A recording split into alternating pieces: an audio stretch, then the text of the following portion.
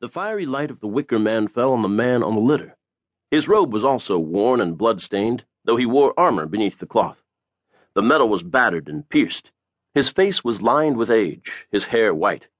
His lifeless eyes were staring straight up at the stars above. The complex they passed through had been built in stages.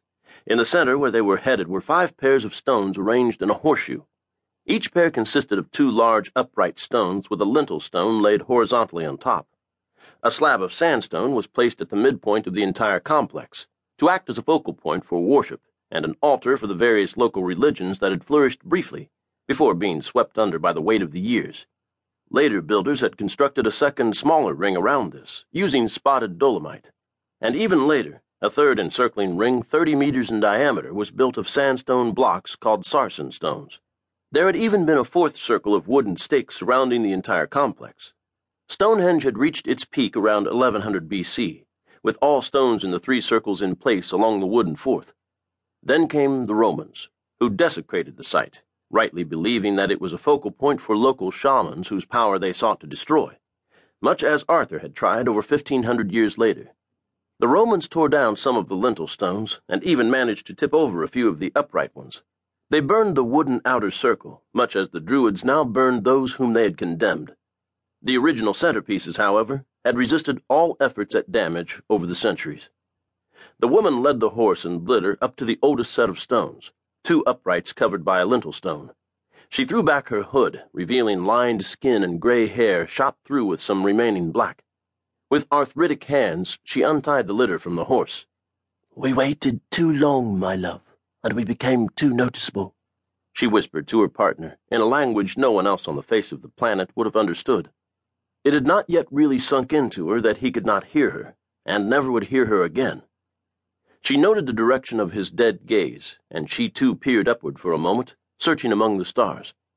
She pointed. "There, my dear Gwalchmai." He had been known as Gawain at Arthur's court, and had fought at the Battle of Camlan, where both leaders mortally wounded each other. It was there he had received the wounds that had drained the life from his body, as she'd traveled as quickly as possible to bring him here. However, it was not the wounds to his body, or even his death, that frightened her. It was the damage to an artifact he wore on a chain around his neck, underneath the armor. It was shaped in the form of 2 hands and arms spread upward in worship, with no body. A mighty blow from Excalibur, wielded by Arthur just prior to his final confrontation with Mordred, had smashed through the armor and severed the artifact in half. A tremor passed through her body at the sight, and tears she had held in for the week of travel burst forth. An earthquake of fear and sorrow threatened to overwhelm her. She could hear the chanting and see the flickering fire to the north, and knew she did not have time to wallow in her pain before the Druids came here to worship what they could not comprehend. She ran her hands lightly over the surface of the left upright stone, searching. After a moment, she found what she was looking for and pressed her right hand against the spot she had located. For a moment, it seemed as if even the chanting of the Druids and the screams of the dying halted. All was still. Then the outline of a door appeared in the stone. It slid open. She unhooked the litter from the horse and grabbed the 2 poles. With effort beyond the capability of her aged body, she pulled it into the darkness beyond. Freed of its burden and smelling the foul air, the horse bolted away into the darkness. The door immediately shut behind them, the outline disappeared, and all was as it had been. A week later, Stonehenge was abandoned. Where the wicker man had been, there was only cold ash with a scattering of blackened bone. The Druids had gone back to the hills, hiding from the brigands who roamed the land. So it had been for centuries, so it continued. The stones had seen many invaders, many worshippers, and they would see more in the future. The sky was gray, and a light rain was falling, blown about by a stiff breeze. In the middle of the megalithic arrangement, the outline of the doorway reappeared on the left-standing stone of the center pair.